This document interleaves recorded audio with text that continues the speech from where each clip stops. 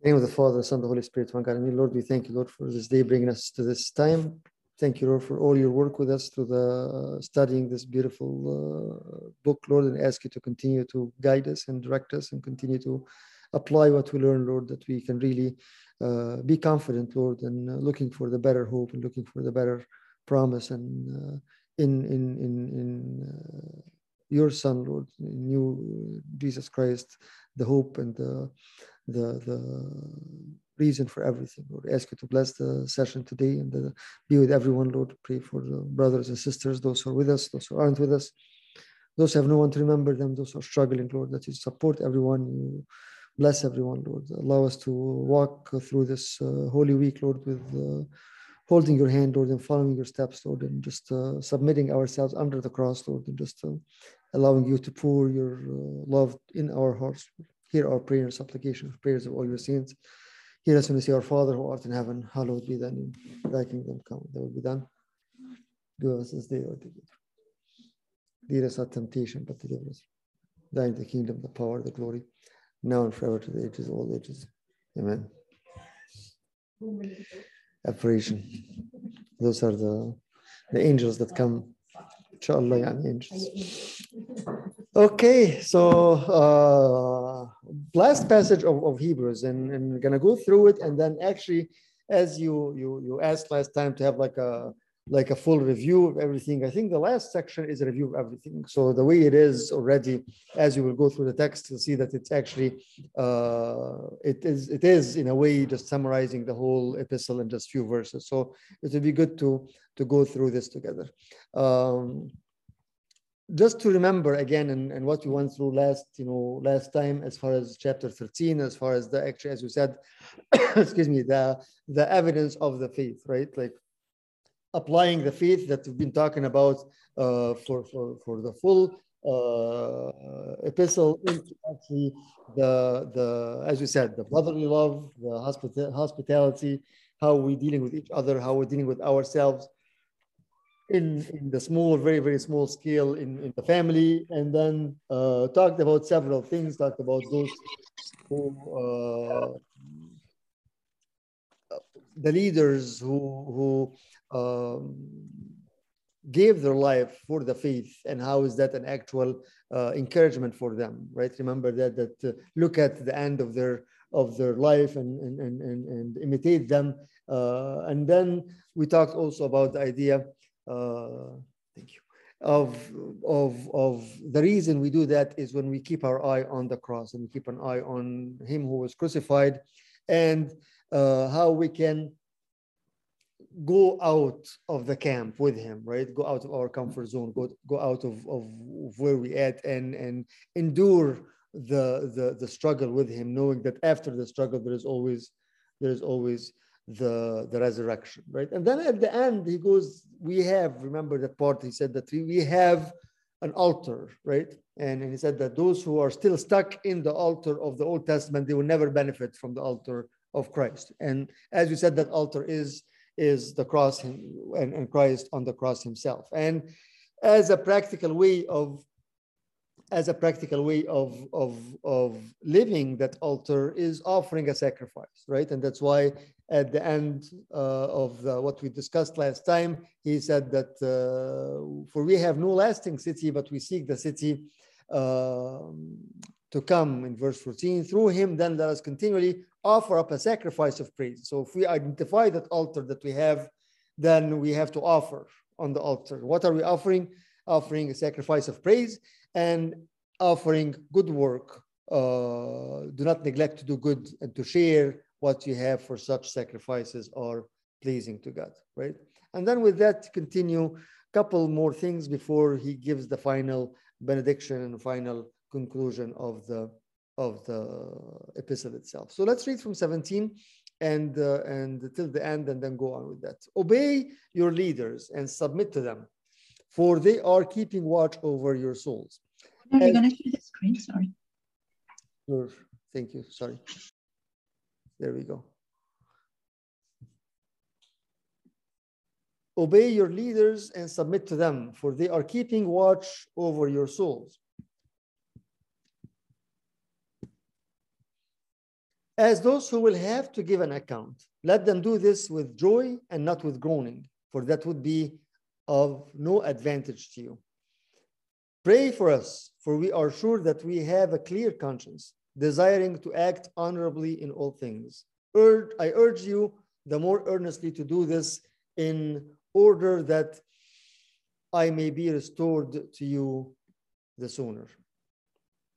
Now may the God of peace, who brought again from the dead our Lord Jesus, the great shepherd of the sheep, by the blood of the eternal covenant, equip you with everything good that you may do his will, working in us that which is pleasing in his sight, through Jesus Christ, to whom be glory forever and ever. Amen. Then finally, again, I appeal to you, brothers, bear with my word of exhortation, for I have written to you briefly. You should know that our brother Timothy has been released, with whom I shall see you if he comes soon. Greet all your leaders and all the saints. Those who come from Italy send you greetings. Grace be with you, or with all of you. The grace of God be with us all. Amen. So with this, as you can see, he's concluding the message and the letter. But before that, he continue on with what he started earlier, which is the full chapter of 13, which is what, again, the practicality of the faith, the evidence of the faith, right? So we talked about several things, and then he continue in verse 17 with something more. As we said, if you remember, again, we talked about few things from the beginning. One of them, which was the caring for the leaders, right? So if you remember from chapter 13, from the beginning of that, we talked about several, like 3 points, right? Or 4 points, yes. Enjoying spiritual fellowship, right? And then submitting to spiritual leadership, sharing in spiritual worship, and experiencing spiritual lordship, right? So 17 still goes under what? Submitting to spiritual leadership, right? Before, if you remember from verse 7 and 9, he was talking about as we said, those who remember those who taught you something and now they're not with you anymore. And we said the text itself kind of give the idea that they were martyred for the name of Christ, and then he's like, remember them, right? So with this thing, he between 7 and 9 and between 17 and later on also in 24, which is greet all your leaders and all the saints. Again, remember, keep an eye on that, right? He is continuously mentioning the leaders, those who have taught you something, those who have served you, right? Why is that? Why is that? In the midst of all that text of Hebrews and encouragement and giving them the idea that you go back again to Christ and there is no other way away from Jesus as the Messiah, right? Why he keeps going back again to this, to the idea of the leadership and obeying the leaders and greet the leaders and the leaders greet you. Why is that? What do you think? Abuna, didn't like a lot of the Jews they kind of had that false anticipation of the Messiah kind of saving them from like the strong arm of the Roman Empire? Okay. Yes, that was one of the things that Christ would come to save them from being under the boots of the Romans, as we say. Yes. So how is that relates to that? So he's sort of telling them it's not like it's not Christ, like it's to be like rebellious against your I guess governing authorities, and he's talking more here about spiritual leaders, not about secular leaders, about just like government and governors and so forth. I think he's more talking about the leaders of the church. Everywhere he would go, he would assign and he would ordain, as we would say, leaders like bishops, priests, deacons, in order to carry on the mission itself, right? Okay. Yeah, so it's not exactly the like leaders of like where he specifically talked in a different epistle about actually obey the authorities, those who are of authority. He called them authorities at that time, not leaders, right? Obey the authorities of the government and continue. Again, yes, the point that what you're saying that Christ did not come to have revolution and unrest and stuff like that. But here he continues that again in several places. He's focusing on the idea of the leaders. Yes, Juliana. I was thinking about like how like the church always teaches us kind of like our spiritual father of confession and Yes. mentors, and Yes. that's part of the process of helping us be guided into the right path, because they remind us of like the basics of the church, like the actual teaching, so you don't get strayed away by like wrong things. It reminds me of like, you know, the song like that. So like I don't know, that's what came to mind. Right. So what Juliana is saying is that the church the teaches us all the time the idea of the discipleship, right, and the idea of the spiritual leader that leads and disciples, and then we have to have someone. We have to have a spiritual advice and spiritual leader, right? Remember here, what was the problem again? Where did the problem come from to the Hebrews? From where? From people who came to them and asked them to do what? Again, the same thing as in Galatians, kind of like similar, right? That still, because of the tribulation, because of this and this and that, just go back again to the old way, right? So he's saying here there is, if you don't really recognize the leaders, then you're as you're saying, yes, those who are without leader can fall very easily, right? So making sure the point again of don't just go on with your own mind. The leaders of the church are very, very important. Those who give advice are very important, right? And actually, it's both. It's on both sides. It's very important for the people and very important for the leaders also. So the leaders are not just leading without standards, right? It's not. I'm just not teaching whatever is on my mind. I'm teaching the mind of Christ, right? Teaching the gospel of the truth, as he says it before, right? So it's for both sides very, very important. He's putting emphasis on the importance of the leaders for the shepherds and for the flock also, right? See what I'm saying? And that's very important for both sides, because as I was just reading this, like it's very, very easy to preach, right? But preaching is not shepherding, as he says later on again. Remember Christ, the great shepherd, right? He gives that idea. So the idea here that he's talking about more and more is the idea of, again, being under a system, number one, right? It's not like authoritative or dictator kind of leadership, but no, it's more of the idea of being able to recognize the right teaching from the wrong teaching, right? And then, hello, how are you? Very good. Welcome. The idea of understanding where we're at, right? And what kind of, you can discern the wrong teaching from the bad teaching, right? And if you are receiving the teaching of Christ himself, you remember that you need to do what? As he says in verse 17, obey your leaders, obey your leaders. It's kind of also, but can be a little bit of a different or not accepted mindset. We're in Hebrews chapter 13, the end of the chapter.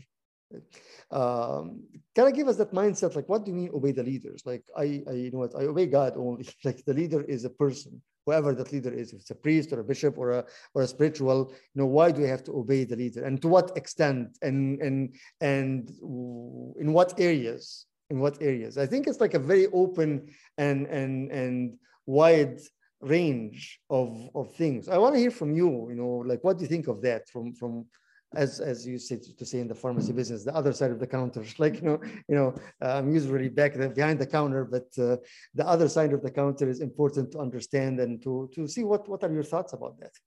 What do you think when it says obey your leaders and submit to them? It's like a very broad and vague statement. What do you think of that? Well, it's all under like the umbrella of God at the end. So there's obviously spiritual guides still that might say something that is not necessarily correct, because they're prone to like to fall because they're human.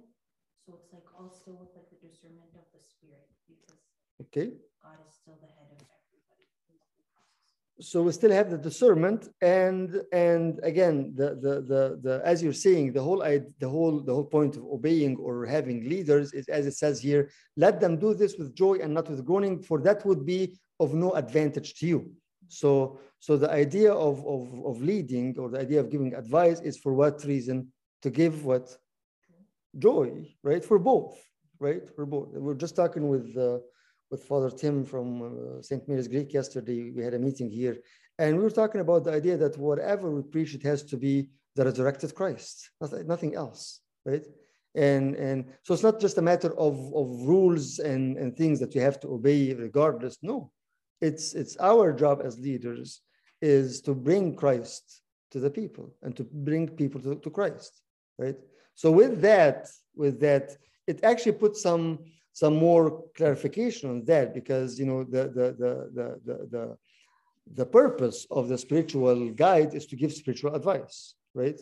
So when it comes sometime to any kind of other thing, like, okay, Abuna, I don't know if I should take this job or not. Like, it's not my job to tell you take this job or not. But I can pray for you. I can pray with you. I can help you to think about it. But it's not my job to tell you, no, you should take this, right? That's your job, right? You have the discernment, and you have that mindset that you can understand and pray and examine and do your homework. As I always say, do your homework and see what is it, right? And based on that, you make the decision, right? So it comes to spiritual guidance. Yes, we entrust our leaders, and we all have leaders.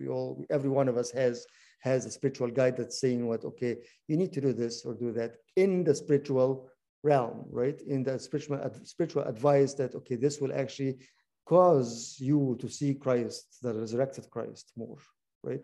And definitely have that. We always, as we were saying, that this is all in order to the whole theme of Hebrews is to reach that better hope, and to have the relationship with the better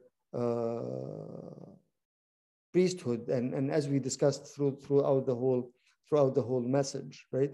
So if things are not aligning with that mindset, then there's something wrong, right? So that's kind of like the importance of that, and I think that's why he's several times here he's saying or mentioning the idea of the leaders, of the spiritual leaders, because he's saying that without that you can be very, very, very vulnerable to any kind of teaching, right?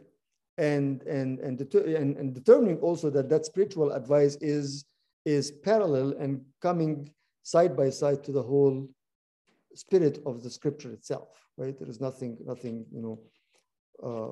out of line, if I may say that. What else? What do you think about this point?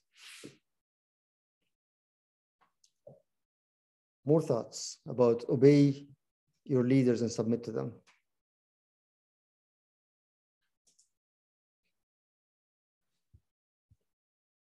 Anybody online wants to share anything? Abuna, what's the difference between obeying and submitting? Okay.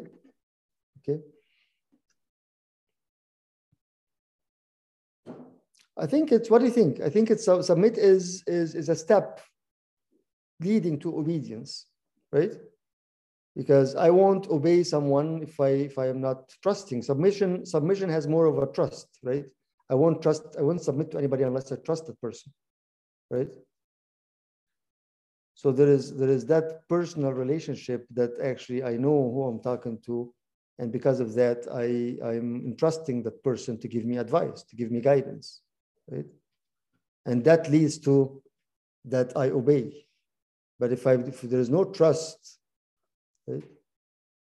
And those of you who maybe serve in a way, or in Sunday school, or you probably experience that in order for those who you serve to kind of like, okay, get that advice that you want to give them, they have to trust you first of all, right?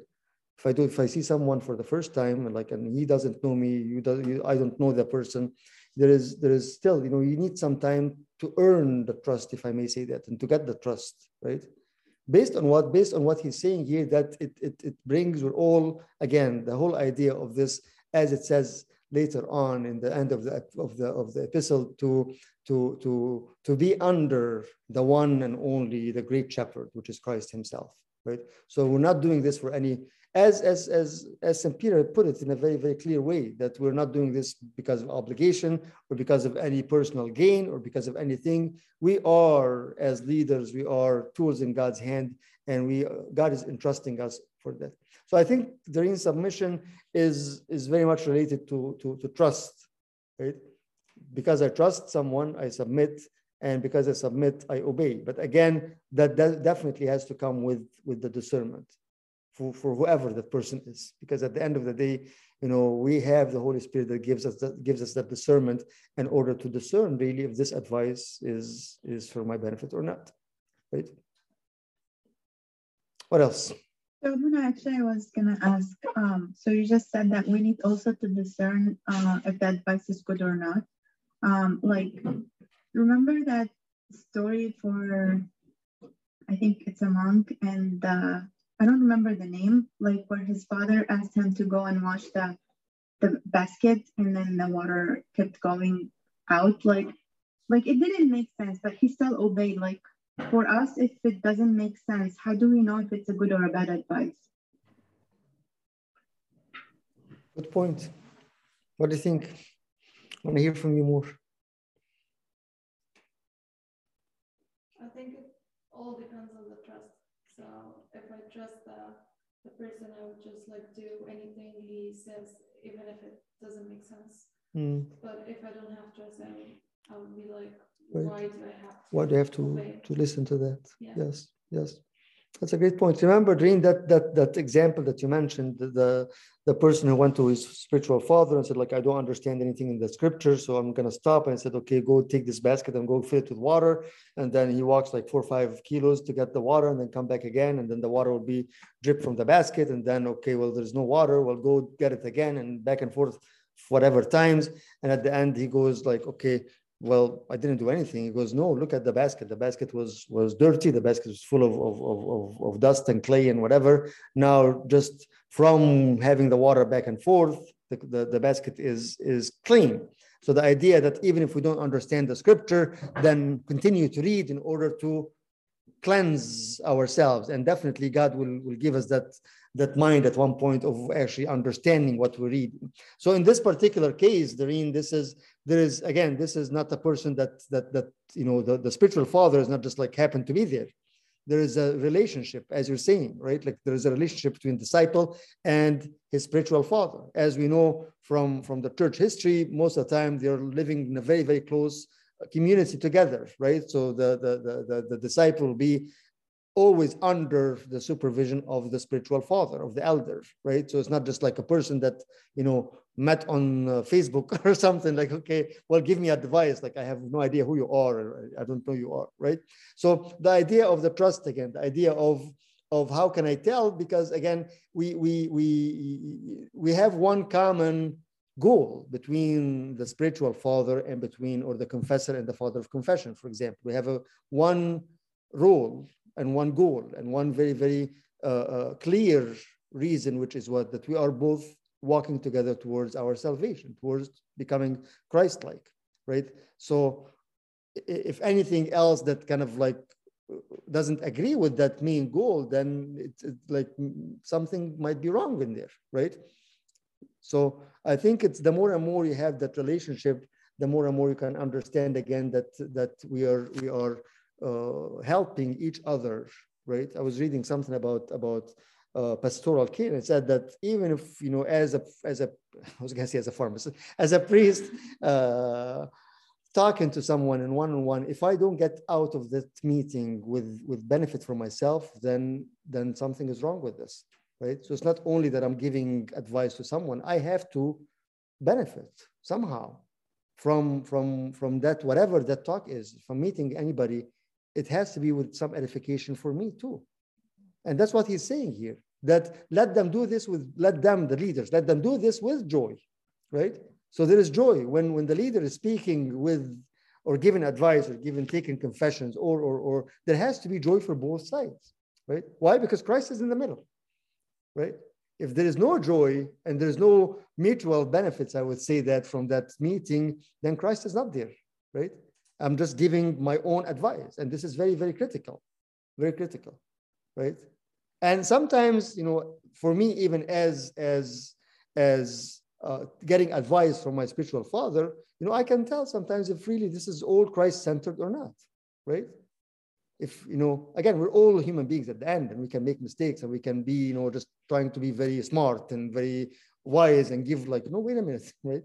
That's why another thing that we always, we were taught is always pray as you talk, pray as you talk. If I'm talking with you one-on-one, I'm praying, I'm in constant prayers because I have no idea what I'm saying, Yes. How do you have the discernment of knowing whether the advice is good or not? But that's what we're talking about here, Yusuf. This is, I mean, like, say you're speaking, because you're correlating with the fact that if you're speaking with just some random person versus if you're speaking with somebody who you have a spiritual relationship with. well, again, let's define that advice. It has to be spiritual advice, meaning, again, something for your spiritual edification. Talking about prayer, talking about reading, talking about exercise, spiritual exercise to get rid of certain things, right? So, and again, this is, we have to, as leaders, also we have to understand what our limits are, because at the end of the day, I'm not a therapist, right? Well, this is what I mean. So I don't mean specifically like the fathers of the church. Yes. But what if there's somebody in the church that I look to? Yes. Look up to, whether it's maybe as right, could be still as a leader. Yes, yeah, right. To me, maybe not like a leader in the sense of the general view. Yes. How would I know what advice, or how do I get the discernment of what is good advice and what isn't? That's what I'm saying again, Yusuf. What is this advice about? Right? It's about a spiritual benefit. I wanna understand more, for example. I want to grow more. I want to do whatever more, right? Or I want to just have something to help me in my spiritual life, right? You heard something and you still pray about it. You still have to, that's what I'm saying. We have that mindset to discern and to make understanding of what that advice is given to us, right? I'm going to be silly, but if somebody, okay, I'm talking to somebody, say, okay, go do 500 mataniyas, for example.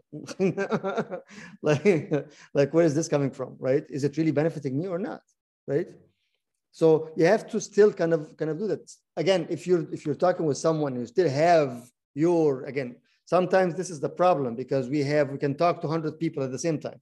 And that is a problem. I 100% believe in that.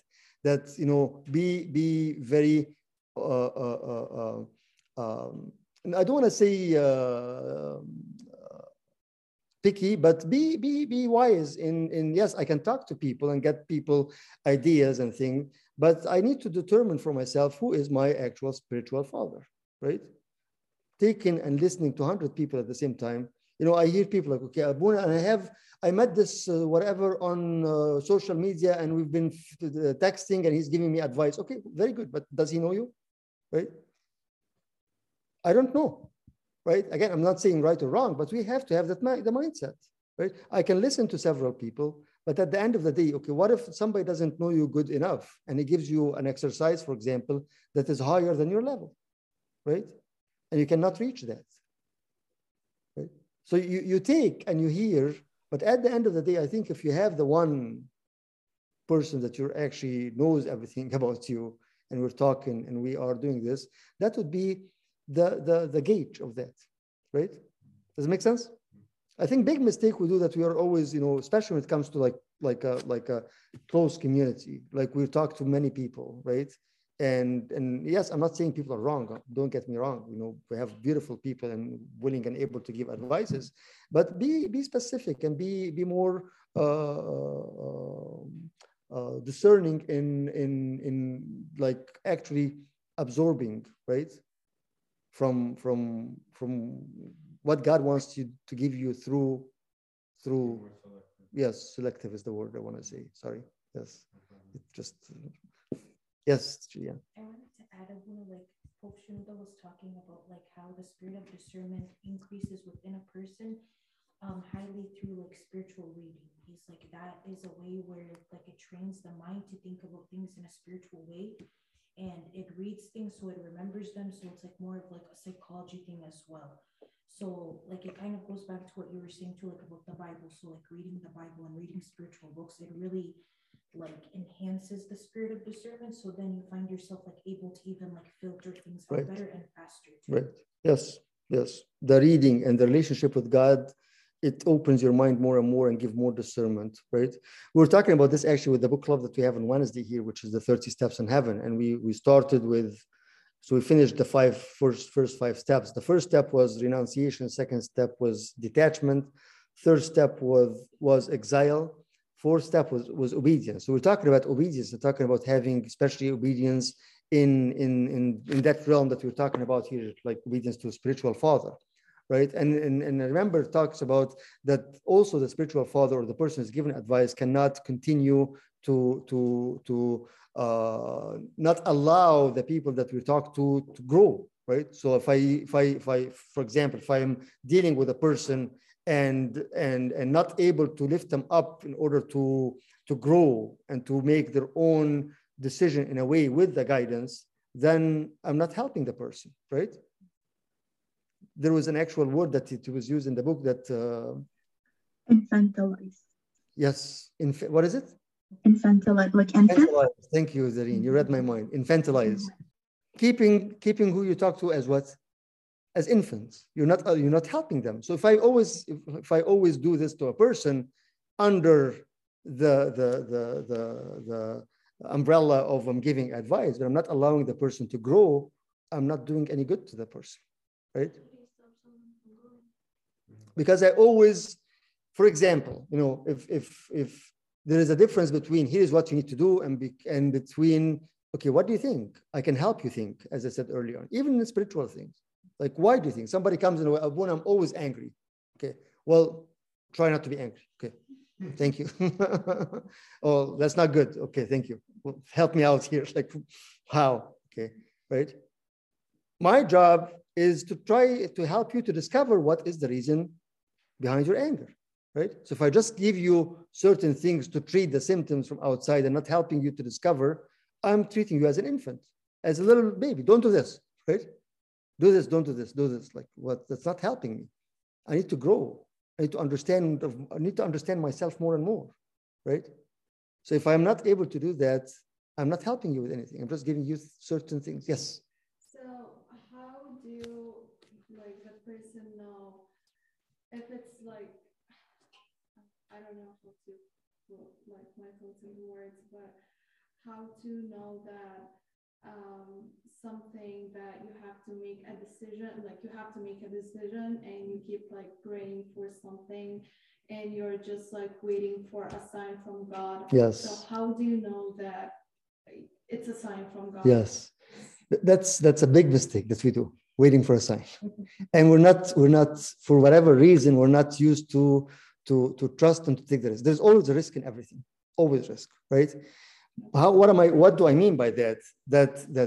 Again, we're talking about decision that you want to make, right? And you pray about it and you talk about it and you ask and you get several advices from everything else. But at the end of the day, it's my decision, right? And whatever decision I make, I have to know very, very well that God has my back, right?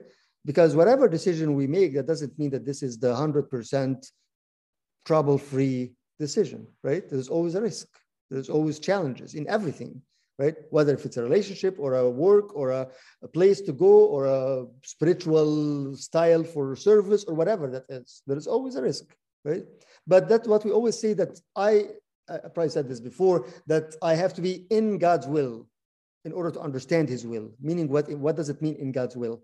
That I am, the whole life is connecting me to God, right? I made the decision to commit to him. I made the decision to give him my life, and I'm working towards that. I'm vigilant about it. I'm intentional about it. I'm watching myself, and I'm asking his presence in everything that I do.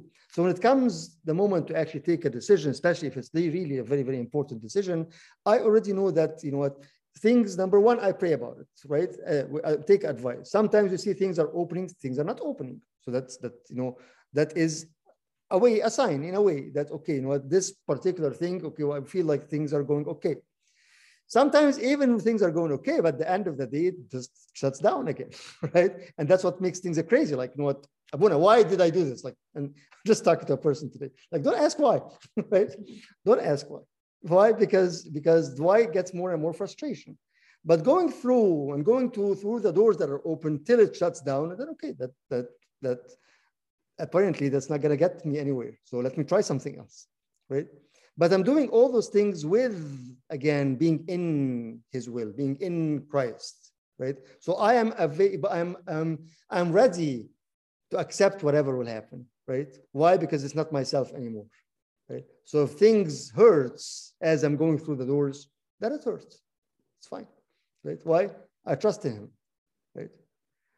Our mindset usually is like when we want to make a decision, and we want to make sure that this is trouble-free, right? We're not ready to go through the trouble or to go through the challenges.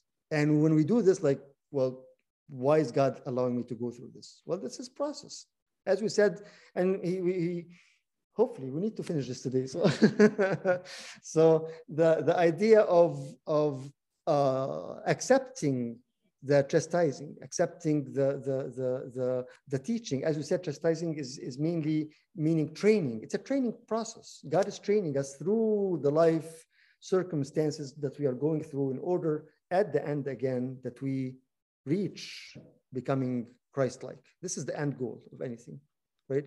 So sometimes, or a lot of times, actually, with the idea of like, I'm waiting for a sign to show me if this is what I do, it's not practical. And I don't think that's what God wants from us, right? God wants us to make our own decision based on being in His presence all the time, right? Being based on having the Holy Spirit working in us and guiding us, based on trusting that, okay, no matter what happened, you know, I still know that you are with me all the time. Does it make sense or not?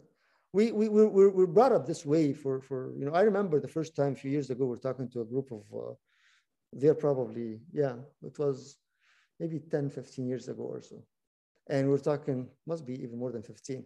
And the idea of we're telling the group of college kids at that time that don't wait for a sign. It's your decision. Make a decision. You know, God doesn't care if you go this way or this way. Like, what do you mean? I wasn't Abuna at the time. It was George and myself. Like, what do you mean? Really, they were like really, you know, like thinking that we are blaspheming. Like when I say, or when we say, like, you know what, God doesn't micromanage our lives. He doesn't micromanage our lives, right? He gives us all the tools and gives us all the things. And at the end of the day, you make the decision. Again, what we need to care for, that we are in His will. We are connected to Him, right? A lot of times we are not doing this, but then we come to Him because we want to make a decision and we are afraid. So, okay, God, show me the way. Like, it doesn't work this way. You know what I'm saying? Yeah, but sometimes like people like need help from God to make the right decision. So it's not as simple. Like it's not simple to make a decision just because I want to do something.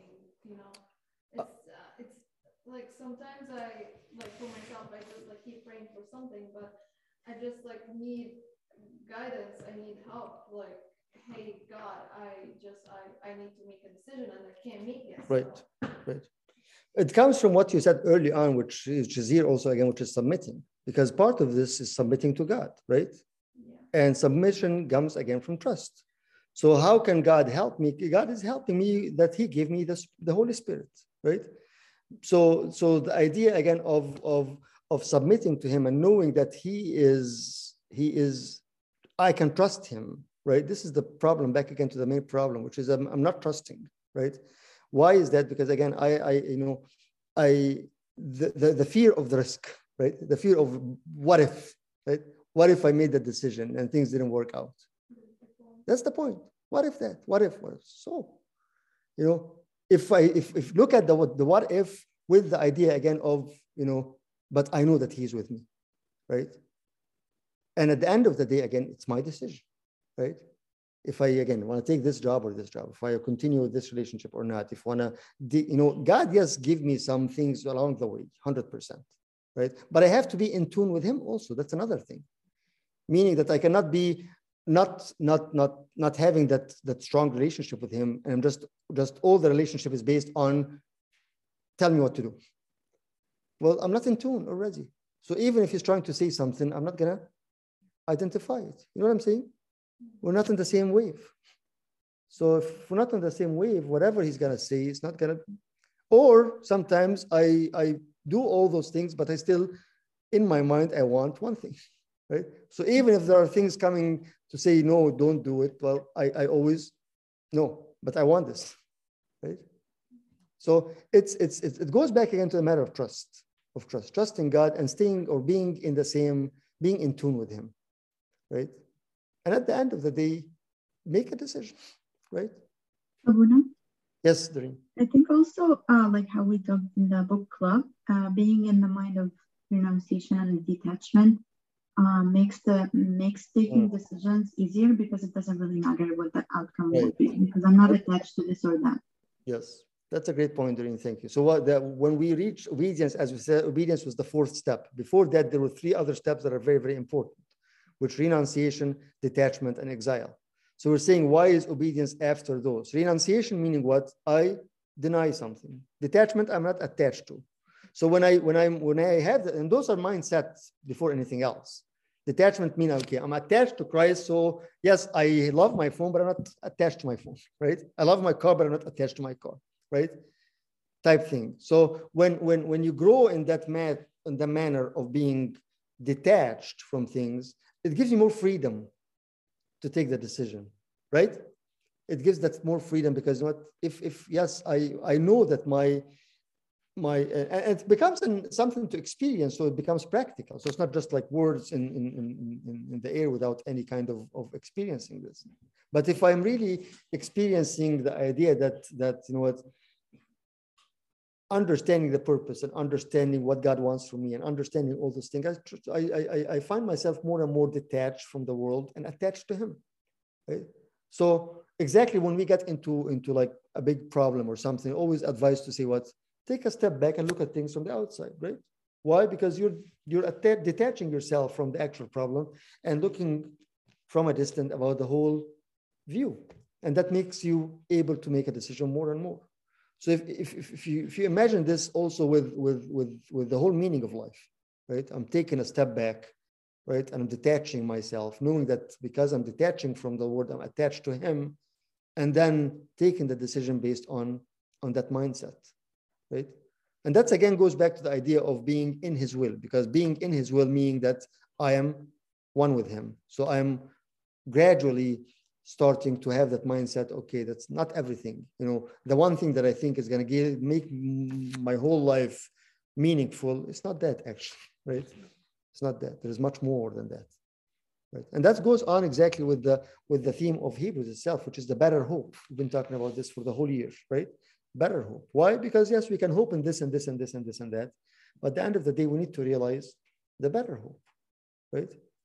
And unless we experience that, it all becomes very, very, very, again, not practical, right? It's good, like it's very easy to say, but the only way to understand that is to actually experience that and have that mindset and acquire that mindset. And I struggle to have that mindset, right?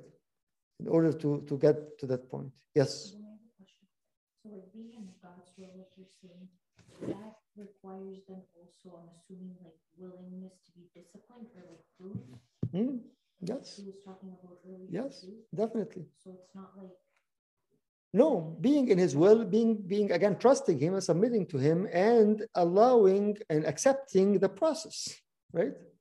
As the potter and the clay, right? That's what he said. Can the clay ask the potter, why did you make me like this? No. Why? Because he is the potter, right? And we are the clay. He can, you know, if you remember the retreat of Abu Musa about the potter, and it goes like the process of the vessel making is harsh, right? You cut the clay first, and then you beat the clay, and then you leave it in the sun, and then you put it in the oven, and then you spray it with water, and then you step on it. The actual process of making a vessel out of a clay is very, very hard, right? But at the end of the day, it becomes what? It's a vessel. And the value of the vessel is the treasure, as St. Paul says, right? The vessel from the outside doesn't matter. The value of the vessel is the treasure that's inside the vessel, which is the Holy Spirit that's in us, Christ that's in us. Okay? So with that mindset also, that gives us another idea that, okay, how to manage and how to kind of go through our daily lives and our decision making and our process, because we start to look at the whole life from a different view, right? From a different lens. And that's the purpose of that. Otherwise, it becomes very, very, very challenging and very exhausting and very disappointing, right? How many times we made decisions and it's like wrong decisions, or we wished for something. As I was talking to the high schoolers in the retreat, the promise, if it's a bad promise, the dream becomes a nightmare, right? Have you thought of this before? Yeah. There is always a relationship between the dream and the promise, right? If I promise, as I was telling the kids last Saturday, if I promise you I'm going to take you out to a steak house, you start to dream about it, right? Okay, I'm not going to do this now, or next week maybe. But if the promise becomes, or I realize that the promise is a bad promise, the dream becomes what? Nightmare, and we get stuck in the nightmare all our lives. So something to think about and to pray about, how to get that trust to obey and submit. I'm just laughing because those are the two words that I will get stuck at for the whole thing in verse 17. Obey your leaders and submit to them. Why? Again, for the keeping watch over your soul. So this is the purpose again. You're keeping watch over your soul, right? If for any reason, God forbid, that leader has a different agenda, you'll be able to realize that you're not keeping watch over the soul, right? And keeping watch over the soul is a continuous thing. It's not just, it's an effort. It's an effort, right? There's lots of prayer, lots of thoughts, lots of connections, lots of communication for the leaders to keep watch. Pray for us. Number 18, pray for us, for we are sure that we have a clear conscience. So here he is actually, if you look at this passage again and the relationship between the people and the leaders, he asked them to do three things. Remember them, as we said in verse 7 and 9, obey them in verse 17, and pray for them, right? Because that's very, very important thing again. Why? Because we as leaders, we need that help and we need that support, right? That we can continue to do that in a clear conscience, desiring to act honorably in all things. He goes on with the end of this, which is the benediction again. Now may the God of peace, who brought again from the dead our Lord Jesus, the great shepherd of the sheep, by the blood of the eternal covenant, equip you with everything good that you may do his will, working in us, that which is pleasing in his sight, through Jesus Christ, to whom be glory forever and ever. Amen. What is he talking about here? Like how many things he's putting I think he's like pushing and cramming everything into just 3 verses or 2 verses, right? Why is that? What is he talking about here? Like if you kind of parse it step by step. Now may the God of peace, who brought again from the dead our Lord Jesus. So number 1, he's talking about what? Resurrection, right? So again, this is the end. This is like the top and the conclusion, right, of everything. Yes, that's it. Thank you. Yes. Number 1, the resurrection. Number 2, he goes what? The great shepherd of the sheep. Remember, before that, he was talking about the great high priest. Is there a relationship between a high priest and a shepherd? 100%. 100%, right? Right? Yes. The archpriest and the shepherd, right? Right. There's, if you can look at this, you see that this is the practical application of the great high priest, right? Because the priest is what? Is shepherding, right? Remember when the Lord appeared to Peter at the end, what did he ask him after resurrection? When he asked him, do you love me? He asked him what? Shepherd my flock, shepherd my flock, shepherd my flock, right? So, and shepherd, the actual meaning is what? Feed my flock, provide them, give them food. And that goes back again to your question, Yusuf, was how can I know that advice? is that advice actually giving me food or not? Right? Allowing me to grow or not? Because that's our job, is to give food, give him to the people, right? And the job of every leader that's in a leadership position in the church to continue to give food. Feed my people, feed my flock, feed my flock. So that he's bringing Christ as the great shepherd, right? And then he moves on to what else after the great shepherd? The better covenant. Remember the better promise and the better covenant. That covenant is based on what? On his blood. So he's talking here again. That's why again those two verses are actually the summary of the whole epistle, right? That he is the only one. He is better than the angels, better than the Torah, better than the teaching, better than everything. He is the one. Because again, if you remember the whole idea that people were telling them, or they were trying because of the pressure that they were under, that we can still reach God away from Jesus, the Messiah. Remember that? Yes, last time we said the Jesus is the Messiah yesterday, today, and forever. So that whole emphasis is on Christ, or Jesus as Christ, the anointed, the one who is coming to do this and this and that, right? So he's actually summarizing that whole thing here. And I think this is the one thing, if you want to take out of the whole epistle to be very, very practical, is this thing, right? He is the God of peace, right? He is the power of the resurrection. He is the great shepherd. His blood is the basic of the new covenant. And that's what we cry every time in the liturgy, right? That the blood of the new covenant, right? Based on that, that's how we are being purified.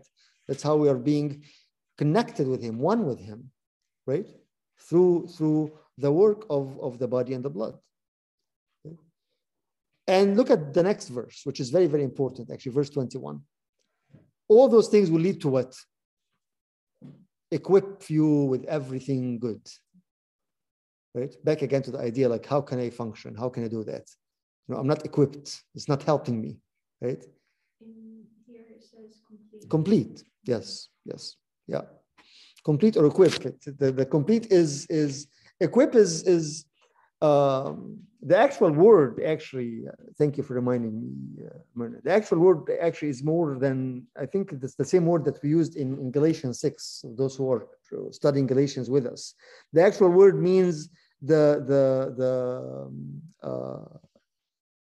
katartizo, which is to bend. As you remember, Doreen, you were with us in Galatian, the making a bone complete, a broken bone, making it complete, right? And the same word is used also for let me read this to you.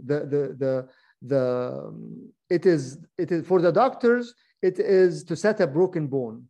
For a fisherman is to mend a broken net. For a sailor is to mean to outfit a ship for a voyage. To a soldier, it means to equip an army for battle. It's beautiful. It's beautiful. And this is all what we struggle with, right? I cannot do this. I am alone. I feel like I'm down. I feel that I am attacked. I feel I am not able to do anything. I tried several times. Okay, just look at this word. And this word is coming out of what again? The great shepherd, the blood, and the resurrection, right? So what's more stronger than that? Again, it's very easy to say, this is very, very easy to say, but it's hard to do, right? Okay, well, try it. Try it. The only way that we experience this is we are willing to try something, and we are asking for that, and we have the patience, being patient about it, right? Because at the end of the day, again, look at that word is very, very beautiful, and the way it is actually in the meaning of it, it's again, if you are broken, he is the one who will. If you are a net that is not functioning, he will mend you, restore you together, right? If you're a sailor that cannot carry on a voyage, cannot move, he's the one who will do what? Outfit a ship for that. If you are a soldier that's not able to equip for a battle, he'll be the one to do that. This is all in that one word. That's why here, and it came after, again, the resurrection, after the blood of the new covenant, and after the great shepherd, right? I will. I will in the WhatsApp group. Yes, the meaning of those of the words. Yes, because it's very, very, very practical. And again, between those four analogies, I think this is all our struggle is, right? We don't know how to fight. We don't know how to sail. We don't know how to function, and we are always broken, right? Always broken. Who isn't broken every day, right? But what do we do with our brokenness, right? What do we do with our bones that are really fragile, right? Either we take a corner and cry, or we just submit again. Instead of submitting to him, we submit to our own weaknesses. And this is what I can do, right? Exactly like what we just celebrated a couple of weeks ago. The paralyzed man. Bones are not functioning. Just okay. I'll submit to this status for 38 years. Right? But I don't have anybody to help me with anything. Right? But here is saying no. This again. That's why I'm saying this is the summary of the whole episode. Because if we have him as the better hope, if we have him as the better high priest, if we have him as the better covenant, if we have him as the better sanctuary, if we have him as the better promise, if we have all those things we've been studying for the last 36 sessions, this will definitely equip us, complete us. If we're broken, if we don't know what to do, if we're not able to fight, right? The problem comes again when we are separating ourselves more and more because of our brokenness. Right? So instead of, we said this before, instead of having what the wall that divides us, separates us, actually the same wall can be what? Connecting us. Have you thought of this before? If there is a wall between you and I right now, that wall can be what? Separating us. How can that wall be a reason for us to connect? The jail cell. Yes, exactly. Thank you. Yes. I've probably said this before, but I'll say it one more time. It's actual, with the prison ministry that I'm involved with. And one time we had that inmate that he was given his experience as being in a solitary confinement, right? And he said that they're basically thrown in that room, and they're allowed only 1 hour to get out of that per day, just to kind of like hose them down with a hose so they can shower or whatever, and then throw them in there again. And in the beginning, he said, I was going crazy. I was just like banging my head against the wall. I was screaming. I was like crazy. And then the one thing that they did to him, I don't know, I can't remember exactly why, if this is like the rule or what was he allowed. The only thing that he was allowed to get during the time was a Bible. So he started to read the Bible. He was Asian, so he wasn't Christian. So start to read the Bible, right? And start to find some kind of hope, even being in that condition. And then he started to actually realize that the wall that separates him between him and the other inmate, this guy was a genius somehow. So they start to play chess imaginary along the wall. So he would talk to him through the wall. They can hear each other. Said, okay, imagine that I'm black and you're white, and I'm moving my whatever to whatever position. And they start to do that. Imagine playing chess, imaginary chess. They have no pieces, no board, nothing, right? But they start to do that. And they start to connect and start to actually be able to look for something to do while they are in that condition, till they were actually out of that. And this is a true, I heard the story myself from the inmate himself. But a lot of times, if we are, again, God gives us that back again to making decisions. God gives us that mindset to be creative and to be able to go over the challenges that we have. So the wall that was separating them became actually what? Connecting, right? So in the same way, the wall that separates us from God, we can use it as what? As connection. How? By praying. The one thing that is really I'm really struggling with and becoming that wall between me and God, we'll use this for a prayer. So instead of making it as something to push you further, make it a reason for you to connect more, right? But again, because of many things, because of our ego, because of our pride, because of our untrust, we take that wall and say, okay, that's it. I'm just going to sit under the wall and keep complaining about it. I'm not able to take the step. Right? But here he's saying this, how, again, May the God of peace, who brought again from the dead our Lord Jesus, the great shepherd of the sheep, by the blood of the eternal covenant, equip you with everything good, everything good. And again, look at the text, everything good. That means that he is willing to do what? Everything, to give everything, to give everything. Well, again, well, it's not happening. Well, it's his time, number one. Number two, am I trusting him or not? Number three, am I actually putting the effort into it or not? Because it's not going to give unless you say what? Ask. And that's what he said. Ask and it shall be given, right? Ask for more. Yes, ask for more and more, as we were saying in Nigeria. Yes, thank you, Doreen. Ask for more and more. Remember the story of Elijah and the widow? When she ran out of the oil, what did he ask her to do? Go and bring empty vessels, right? And he said something very important. Do not bring few. Do not bring few. Mean bring more. Whatever, how many ever empty vessels you can bring them. Because as much as empty vessels you bring, as much as they will be filled, right? Again, if she doesn't trust, like, you're crazy. There's no oil, there's famine in the whole area. You know, why would I go around and expose myself to the neighbors and ask them for something? And I don't want to look bad. There are too many things in that story, right? But the idea of like, just go and ask. Because as much empty vessels as you bring, as much that they will be filled, right? Equip you with every good thing that you may do his will, working in us, that which is pleasing in his sight, through Jesus, again, through Jesus Christ, to whom be glory forever. And again, as it says, I appeal to you, brothers, bear with my word of exhortation, for I have written to you briefly. Again, he's telling them that as their leader, you know, there is a reason that he is saying what he is saying, right? You should know that our brother Timothy has been released, and then he continues with that, and then ends it again with the grace. Grace be with you again. Grace be with you. I think it's a beautiful, beautiful, beautiful. Thank God for that study.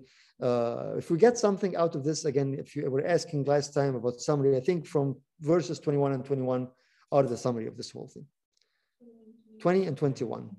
Yes, yes. 20 and 21 is the summary of the whole thing. Trusting in him, knowing him, being under the power of his resurrection. It's beautiful as we are getting and coming close to that season also with that mindset. The shepherd, the great shepherd, by the blood of his eternal covenant. So all what we're celebrating this coming week is for that reason, that we are equipped. We are being perfect. As St. Peter said, that he will perfect you, right? And that's what Christ himself said, that be perfect as I am perfect. Like, how can I be perfect? Because I will perfect you.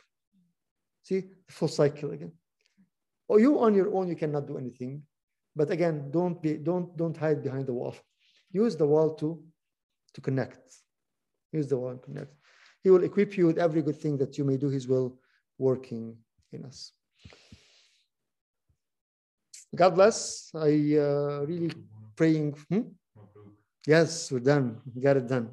Only 8 minutes late. But we've been studying this since May or June, we said, right? Yes, yes. But thank God for that. I think it's beautiful, beautiful study. Again, we're working on just collecting the whole recordings of the full thing and having it available for to come back to it at any point.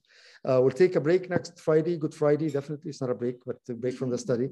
So Good Friday next Friday, and then we'll continue the Friday after Easter, God willing, which is the 29th? I think, yeah. 29th. See again? We haven't decided on the next study. Open to suggestions if you want to text me or tell me. I was just thinking again to go kind of have a good mix of everything, that we can go back to the Old Testament and take something light. Revelation? That will take forever. So let's pray about it and see. And again, I'm open to any suggestion besides Revelation. But I'm still flexible. Okay. Let's pray. In the name of the Father, and Son, and the Holy Spirit. Dear Heavenly Father, Lord, we thank you, praise your name. Thank you, Lord, for this beautiful study, Lord. Thank you, Lord, for your words that are very, very full of your breath, Lord, as we pray in the church, Lord, that the breath of God, Lord, is your words. Thank you, Lord, for allowing us to to grow together with this and to open our eyes to the better hope, Lord, that's in you, that you're the one who can equip us, Lord, complete us, perfect us, Lord, in everything. Lord, we come to you with our broken bones, with our struggles, with everything, Lord, knowing that you're the one who will fix it and make it perfect again, Lord. Thank you, Lord, for this time. Pray for my brothers and sisters. Pray for this coming season, Lord, that you really make it a season of revival, refreshment, Lord, of strength, Lord, that we move on the whole year, Lord, with what you give us, Lord.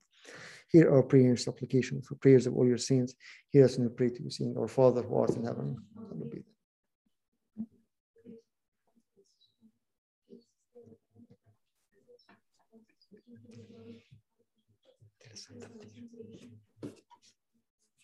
May the love of God, the Father, grace of the only begotten Son, the Holy Spirit with you. Go in peace, peace with you all. Amen. Have a good night. Blessed Palm Sunday and season for everyone. Thank you, Abuna. Thank you, Abuna. Here, thank you. Thank you.